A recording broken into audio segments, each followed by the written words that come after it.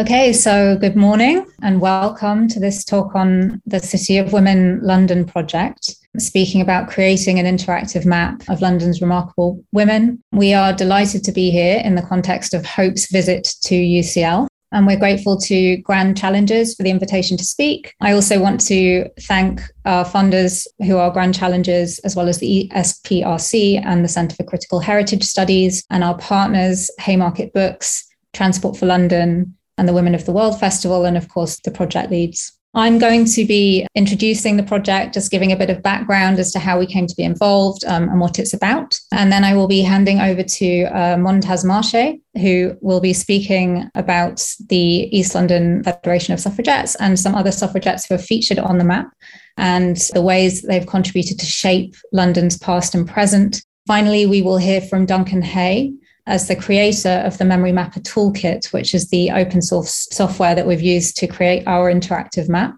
giving a bit of background to how that piece of software was created and how it might be used by anyone here to create your own memory maps. In 2016, Rebecca Solnit wrote an essay, part of which was published in the New York Times. And that essay linked gendered experiences of street harassment and violence to the gendering of the urban realm and infrastructure. So she noted that the streets she walked in New York were predominantly named for men. The example she gives is Astor Place, which is named for John Jacob Astor, and Washington Square, of course, for the president.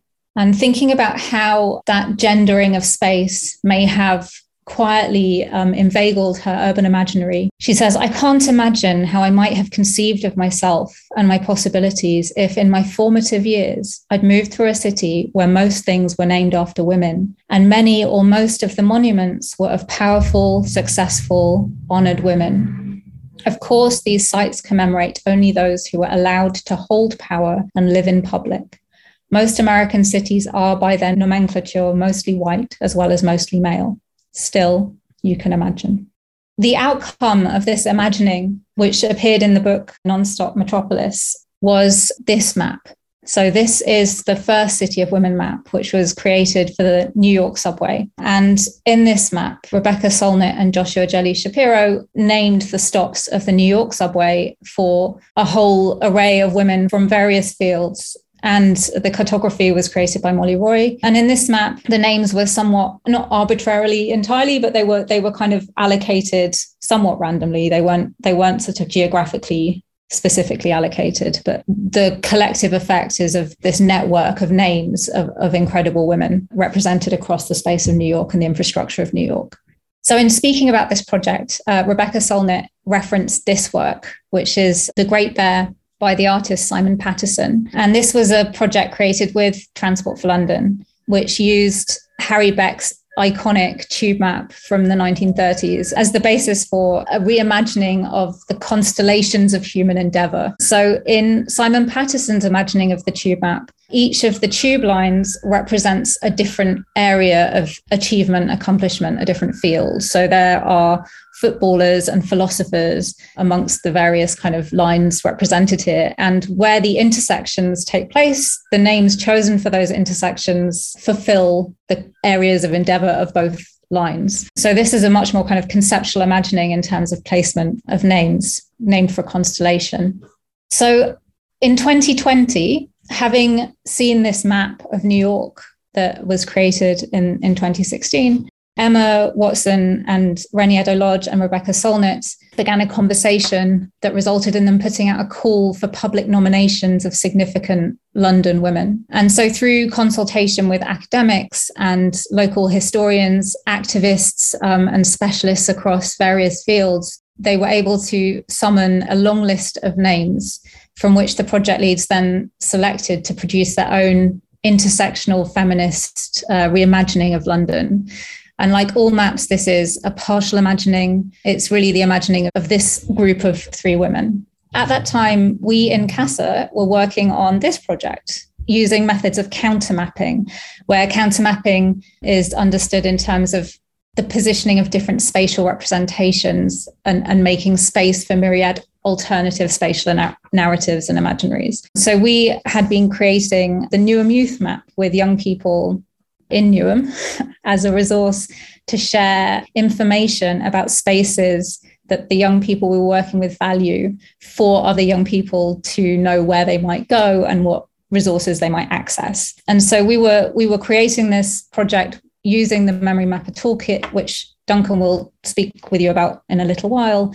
And we began a conversation with the City of Women team about the possibility of contributing to their project by creating a living resource, which would, as well as having the names represented, as in the City of Women map in New York and as in the Great Bear, this living resource would be interactive. It would allow people to explore biographical details going beyond the names to the histories and the stories about how the women on the map, and the women and non-binary people, where non-binary people have agreed to be represented in the context of a City of Women map, so that those stories and the ways they intersect can be explored through interaction with the digital version of the map. And the people on this map range in historical scope from Boudica to contemporary activists and writers in their 20s. So when we launch, we will be launching with full biographies, images, multimedia content for all of the living women. And there will be short biographies for every name on the map. And then further historical and archival content will be released throughout March to celebrate Women's History Month. But in the meantime, I'm going to hand over to Montaz, who will be sharing a bit more information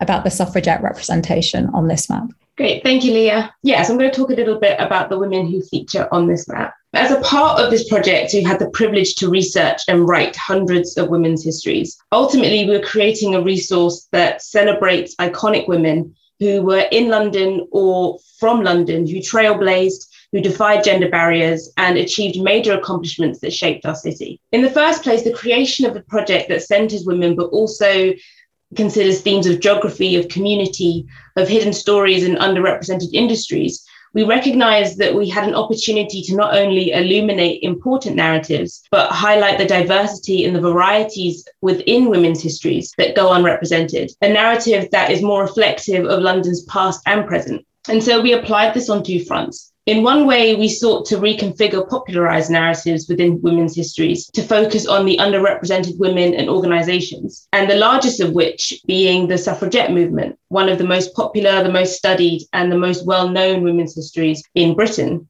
particularly the stories of Emmeline Pankhurst and the Women's Social and Political Union. Delving deeper into these popular narratives, one of the organisations that we focused on that pioneered women's rights was the East London Federation of Suffragettes. And I'll just give a brief overview of their history. It was founded in 1914, separating from the Women's Social and Political Union, and disbanded in 1924. It was established by Sylvia Pankhurst, the daughter of Emmeline Pankhurst, and was an independent democratic union established on 231 Roman Road in East London. It was an organisation that supported and tried to involve working women in the suffrage movement and to link the cause with larger labour struggles. The organisation led suffrage demonstrations. It also carried out acts of militancy, particularly calling for rent strikes. Sylvia Pankhurst also edited a newspaper as part of the Federation called the Women's Dreadnought, vocalising their beliefs to London's community and beyond. And upon the breakout of World War I, the Federation was vital in creating aid networks for people of East London who were hit hard by unemployment and increases in food prices. And they also led anti-war activities opposing conscription. Now, even just with this brief overview, we see that the East London Federation of Suffragettes focused on more than just the women's suffrage movement.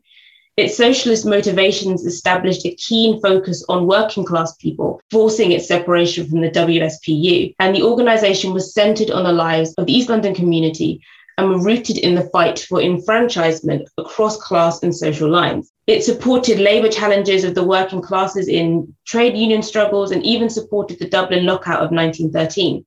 From 1916, the Federation changed its name to emphasise its fight for workers, hinged upon its participation in local communities. From the East London Federation as well, we get a geographic scale of the suffragette movement and its influence across London, moving away from the central spaces of London where demonstrations typically took place to carve spaces for itself across various communities. We also highlight the longevity of class-centred arguments within feminist movements, with organisations and individuals of both then and now fighting to ensure equality and representation for all women across class lines and social brackets. Now, we recognise that these are really important points to emphasise. to truly reflect the influence, scope, and impact of the suffragette movement within the women's history of London. But on the other hand, we also saw the opportunity to expand and consider the various intersections of women's movements, highlighting the diverse histories of individual women within the suffragettes. So there were class dimensions to emphasize within the suffragette movement, particularly through the story of Sophia Dulap Singh, a princess in her own right, the daughter of the Maharaja Dulap Singh and the goddaughter of Queen Victoria. Sophia was a suffragette known for her participation with the Women's Social and Political Union and her role in the Black Friday demonstrations. She campaigned in her local area, Richmond and Surrey, notably selling the suffragette newspaper outside of her home in Hampton Court Palace, given to her by Queen Victoria. Alongside Emmeline Pankhurst, Sophia was also a leader in the Black Friday protests in the 18th of November 1910, which were notorious for police assaults upon protesters. She also supported the patronage of Indian people in Britain, supporting Indian clubs in the east of London. During World War I, she became a Red Cross nurse, visiting and aiding Indian soldiers and drawing attention to their contributions to the war effort. But this did not stop her support of women's organisations, joining the Women's Tax Resistant League, a women's organisation that refused to pay taxes when they have no authority of how the taxes are spent. She also joined the Suffragette Fellowship, for which she supported until she died in 1948. So that was one important dynamic that we were able to highlight through the map. But we were also able to represent women with disabilities as part of the movement, notably Rosa May Billinghurst. So she was a suffragette who notably took part in the Black Friday demonstration, but also in the window smashing campaign of 1912. As a child, Rosa May contracted polio, which paralysed her from the waist down, and she used a tricycle for her mobility for the rest of her life. She faced many injustices over the course of her life, but this only came to influence her political beliefs and charity. She worked with workhouse inmates and poor children in Deptford, but she also fought for women's rights by first joining the Women's Liberal Association before resigning to join the Women's Social and Political Union. She helped organise public meetings and campaign events, and she also helped form the Greenwich branch of the WSPU. In newspaper articles, she was known as the cripple suffragette. And though this name was used to centralise her disabilities did not limit her involvement. Most famously, Rosa May was known for running her tricycle into police cordons during demonstrations. But her disabilities were weaponised against her. During the Black Friday protests, Rosa May was assaulted by the police. She was pushed down a side road and by twisting her arms behind her back, and they pocketed the wheel valves of her tricycle, leaving her unable to escape the angry crowds. She also endured multiple stints in Holloway Prison, where she was violently force-fed after going on a hunger strike. However, this didn't sully her quest to improve the lot of women. She campaigned against the ill treatment of women in prison after her release, and she also participated in feminist societies until she died. Now, as part of this project, we were able to highlight many more women's lives and stories. So, for example, Minnie Lansbury, who was also a founding member of the East London Federation of Suffragettes, who went on to become elected as a councillor in Poplar with the Labour Party.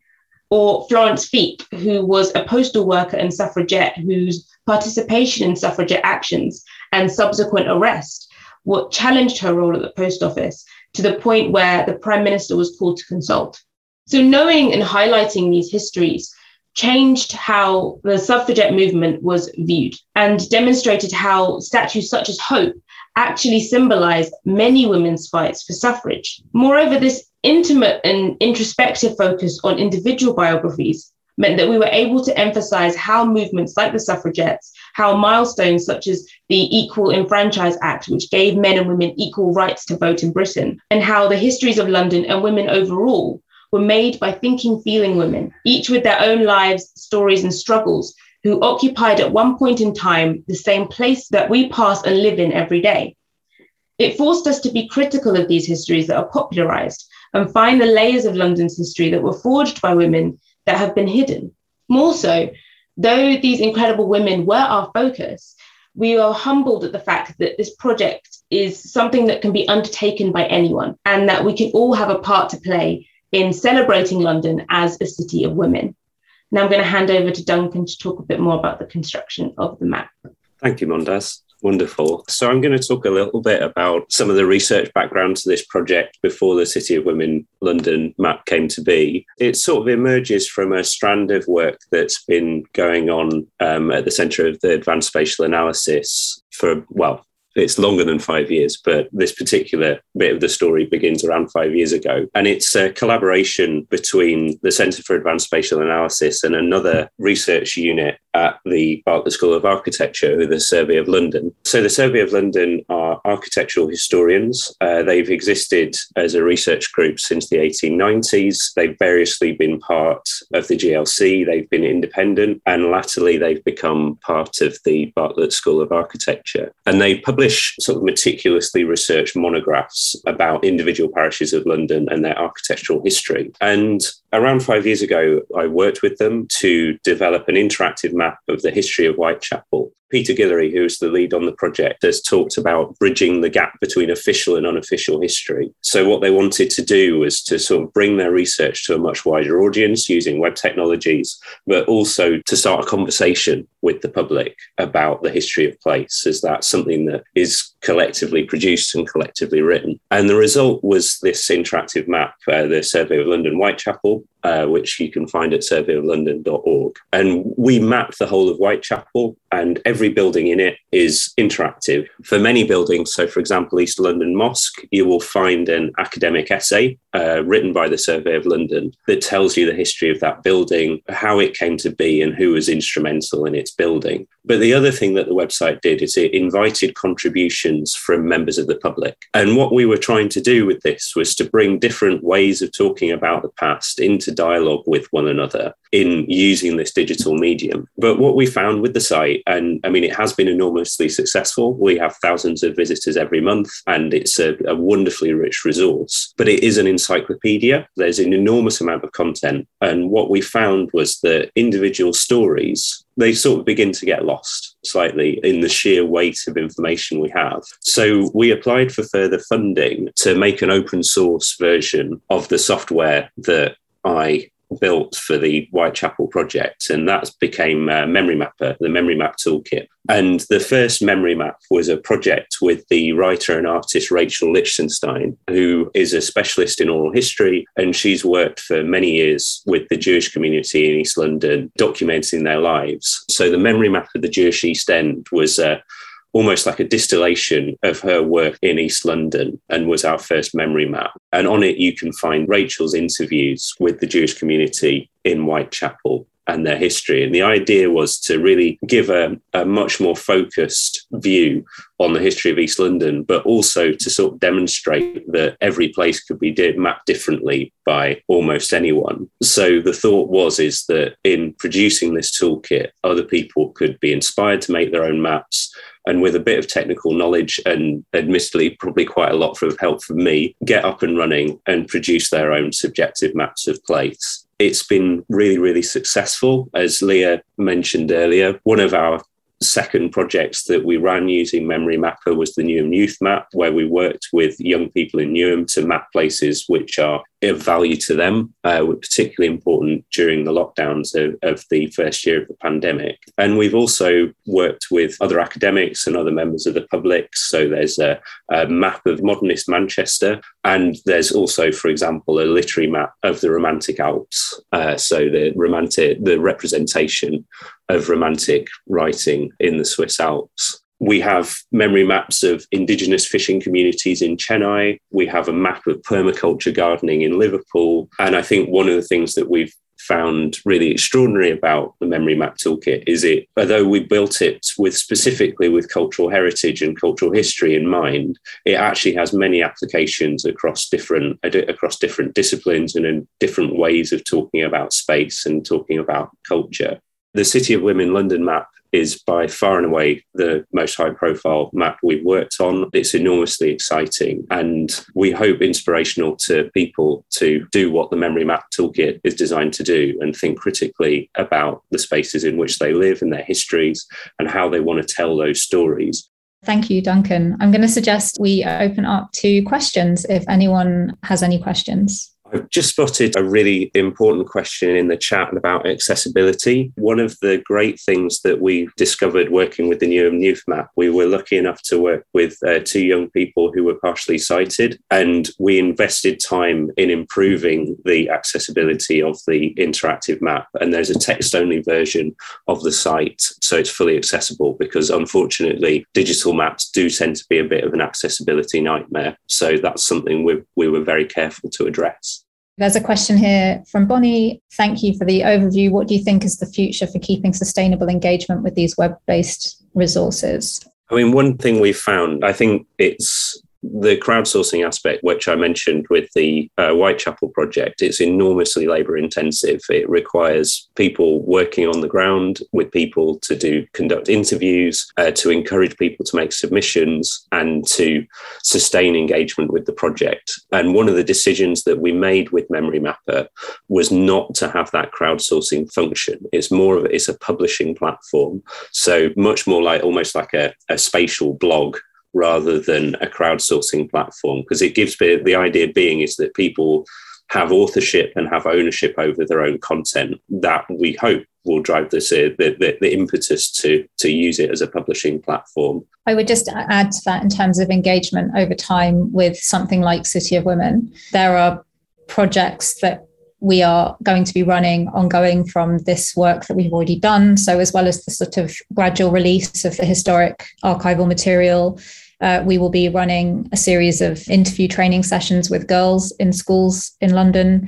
And some of our living women on the map have very generously offered their time so that the girls will be interviewing the living women featured on the map. And then those audio interviews will be able to be added to the map as fresh content. So I think it is also that question of, someone has to hold the map and produce more content for it to continue being a kind of usable living resource. But something like this project, the City of Women project, it's really usable as an engagement tool. So we found that schools have been very receptive to using it as a kind of learning resource as well.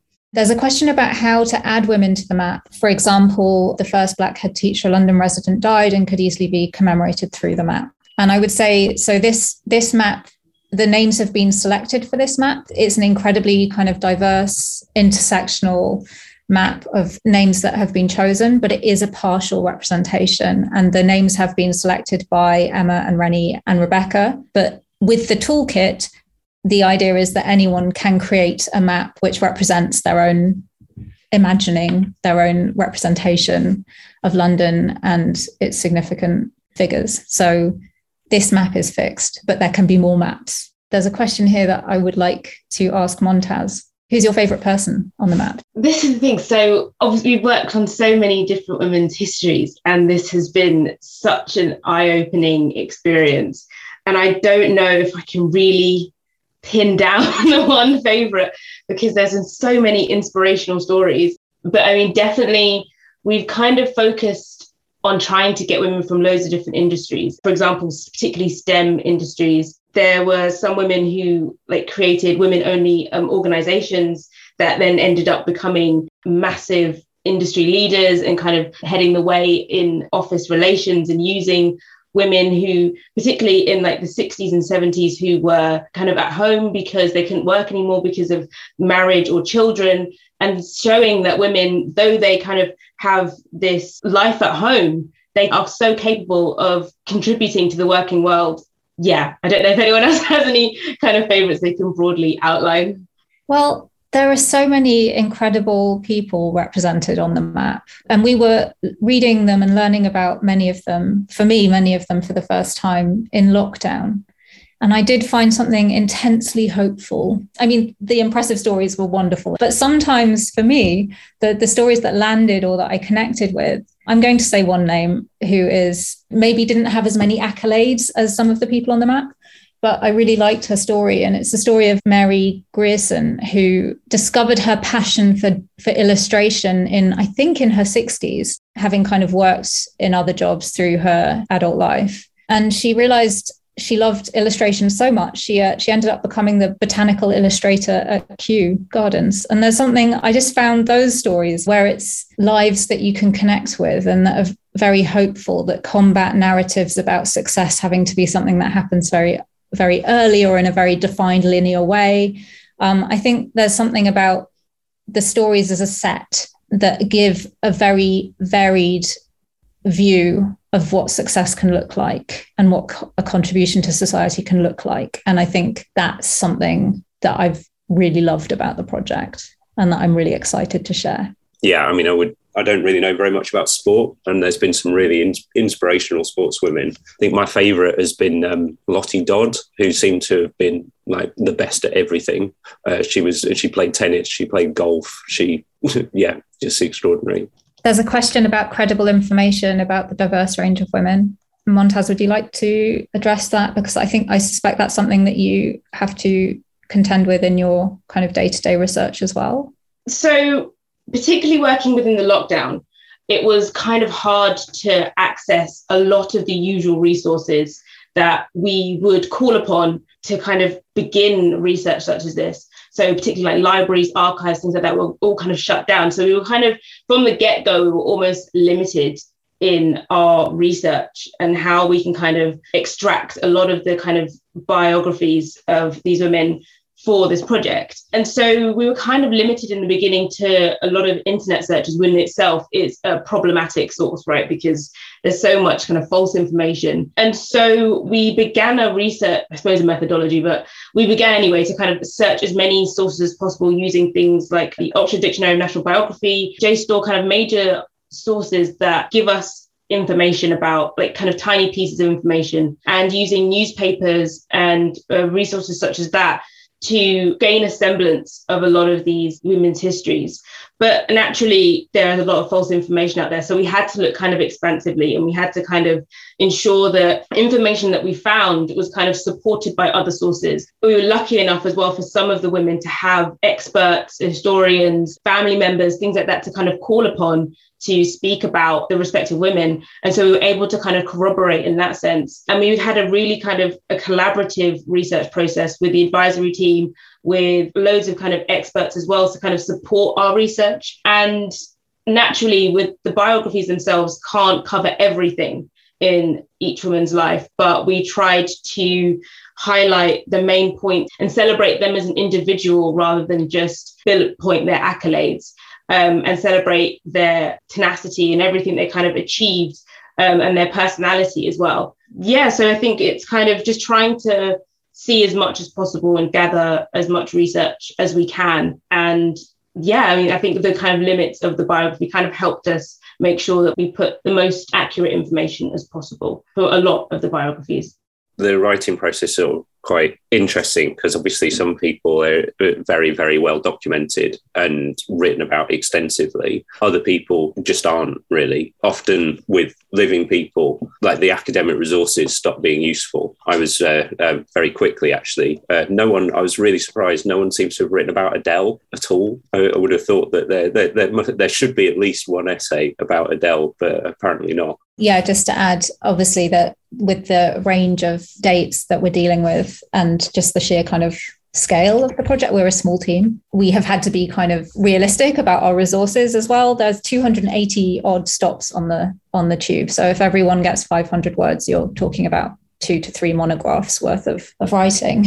I suppose the hope in terms of framing this as a living resource is that it can continue to grow from the space that we're beginning, and the space that we're beginning is around that mark, 500 odd words per person, images where we've been able to source them, where people are living. Much of the time they've been really helpful and actively sort of supporting the project by sharing information and images with us, which is really exciting. So it's a kind of growing archive in a sense. And yeah, we've had the benefit of input from historians such as Stephen Bourne, who shared knowledge and resources with us as well. But it's a growing resource. It will continue to grow. It will continue to change.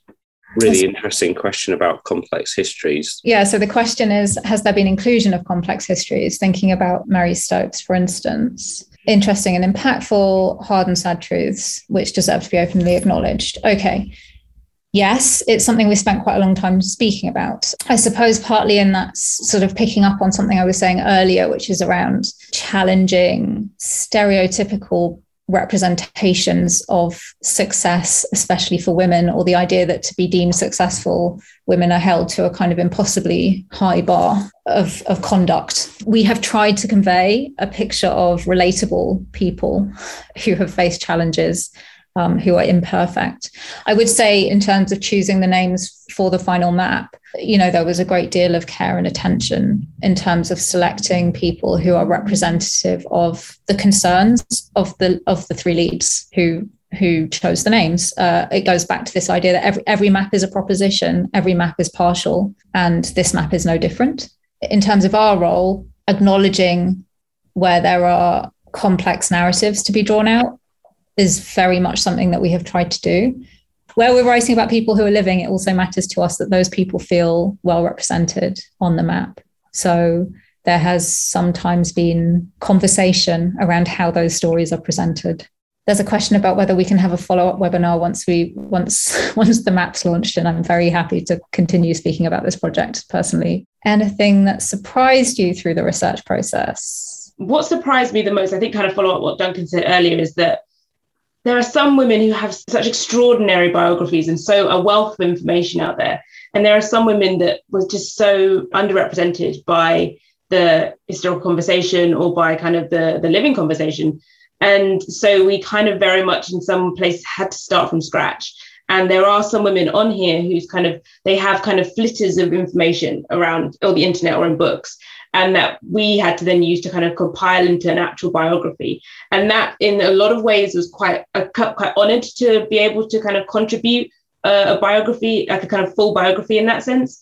But in other ways, it kind of is reflective of the histories that we are trying to, or the challenges of history that we are trying to rectify, in that there are so many women, and this map is in no way representative of all the women's histories that need to be and we should know about, who have made London the way we know it now. But there's so much that kind of needs to be drawn out. And I think that was most surprising, is that kind of how much of a role that we will play in working towards that. I think I already had that kind of idea in my head when we kind of begun the project. But over the course of time, it still kind of came as a shock that these women who I think are absolutely incredible, have lived such kind of raw and impactful lives, who have just, even from just kind of local councillors who have, just loved their community enough to kind of dedicate their life to it, who just kind of still went under the radar, who have like a brief mention here and there. To be able to bring that history to the light was really important. Thank you. I've just seen a question around geographical limits, and it's something that I meant to draw out earlier. So the question is, are there any geographical limits? Something I meant to say earlier when I was introducing the New York map and we looked at the Great Bear, is that we have endeavoured, or I say we, the leadership team has endeavoured with this map to locate everyone as far as is possible in relationship to a place that they have a connection with. Often that is a kind of direct connection, a geographical connection. Occasionally it's a symbolic connection. In rare cases, it hasn't been possible because, as you might imagine, it quickly became like a massive game of Jenga, trying to find spaces. And something sort of fascinating that came out of that process is that there were key stations which were highly contested because they were maybe the focal point for a lot of political activity. There are certain stations in central London, or I remember there being a really long list for Brixton, for instance. What kind of came through that process is, of course, there are parts of London that are underserved by the infrastructure that we're dealing with as the scaffolding for this history project.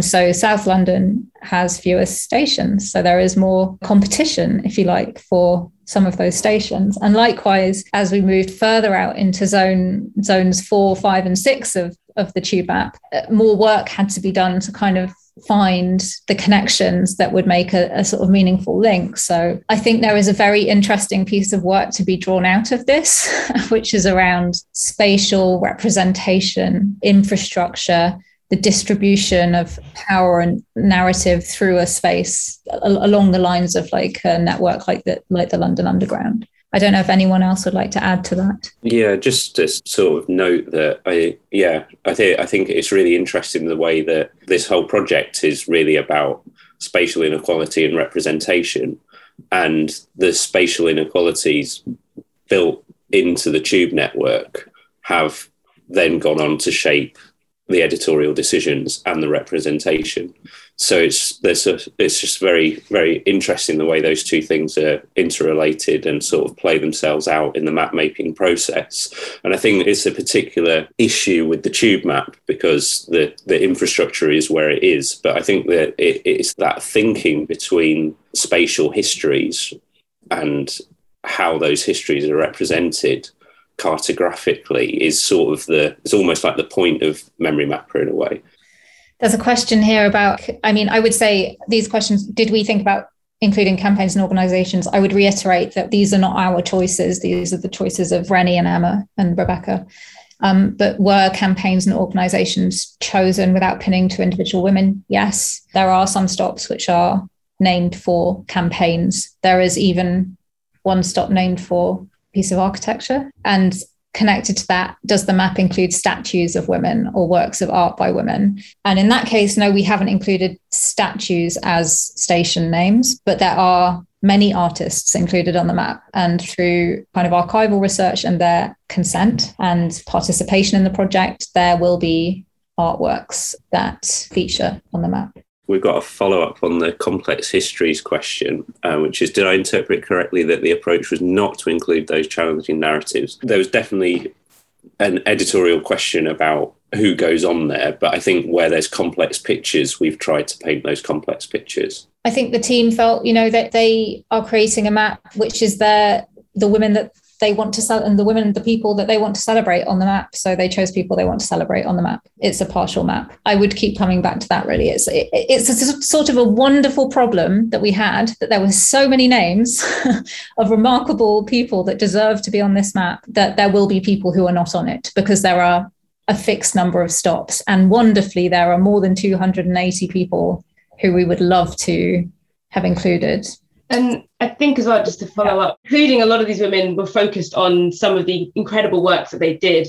But at the same time, we wanted to highlight a history of their life or like their whole life. And there might be elements of which were challenging, elements of which go against some of the ideals that we hold dear now. But as we're trying to tell this history, we couldn't necessarily ignore those facts. And the whole point of this project is to kind of undo erasures. And so we wanted to ensure that these women were seen as whole women who had whole lives, who lived in different contexts as well, as particularly for some of the historical examples. They were defined by different standards. And so they experienced things that were incredibly challenging.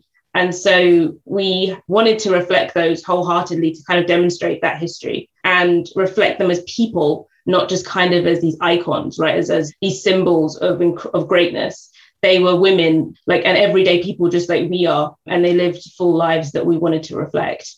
Thank you, Montaz. We're coming to the end of the time. Thank you so much for all the questions. We've had far more than we've been able to answer today. And just remains for me to say thank you very much again to the Grand Challenges team for the opportunity to speak in this context. And thanks to my colleagues as well for your contributions to the talks.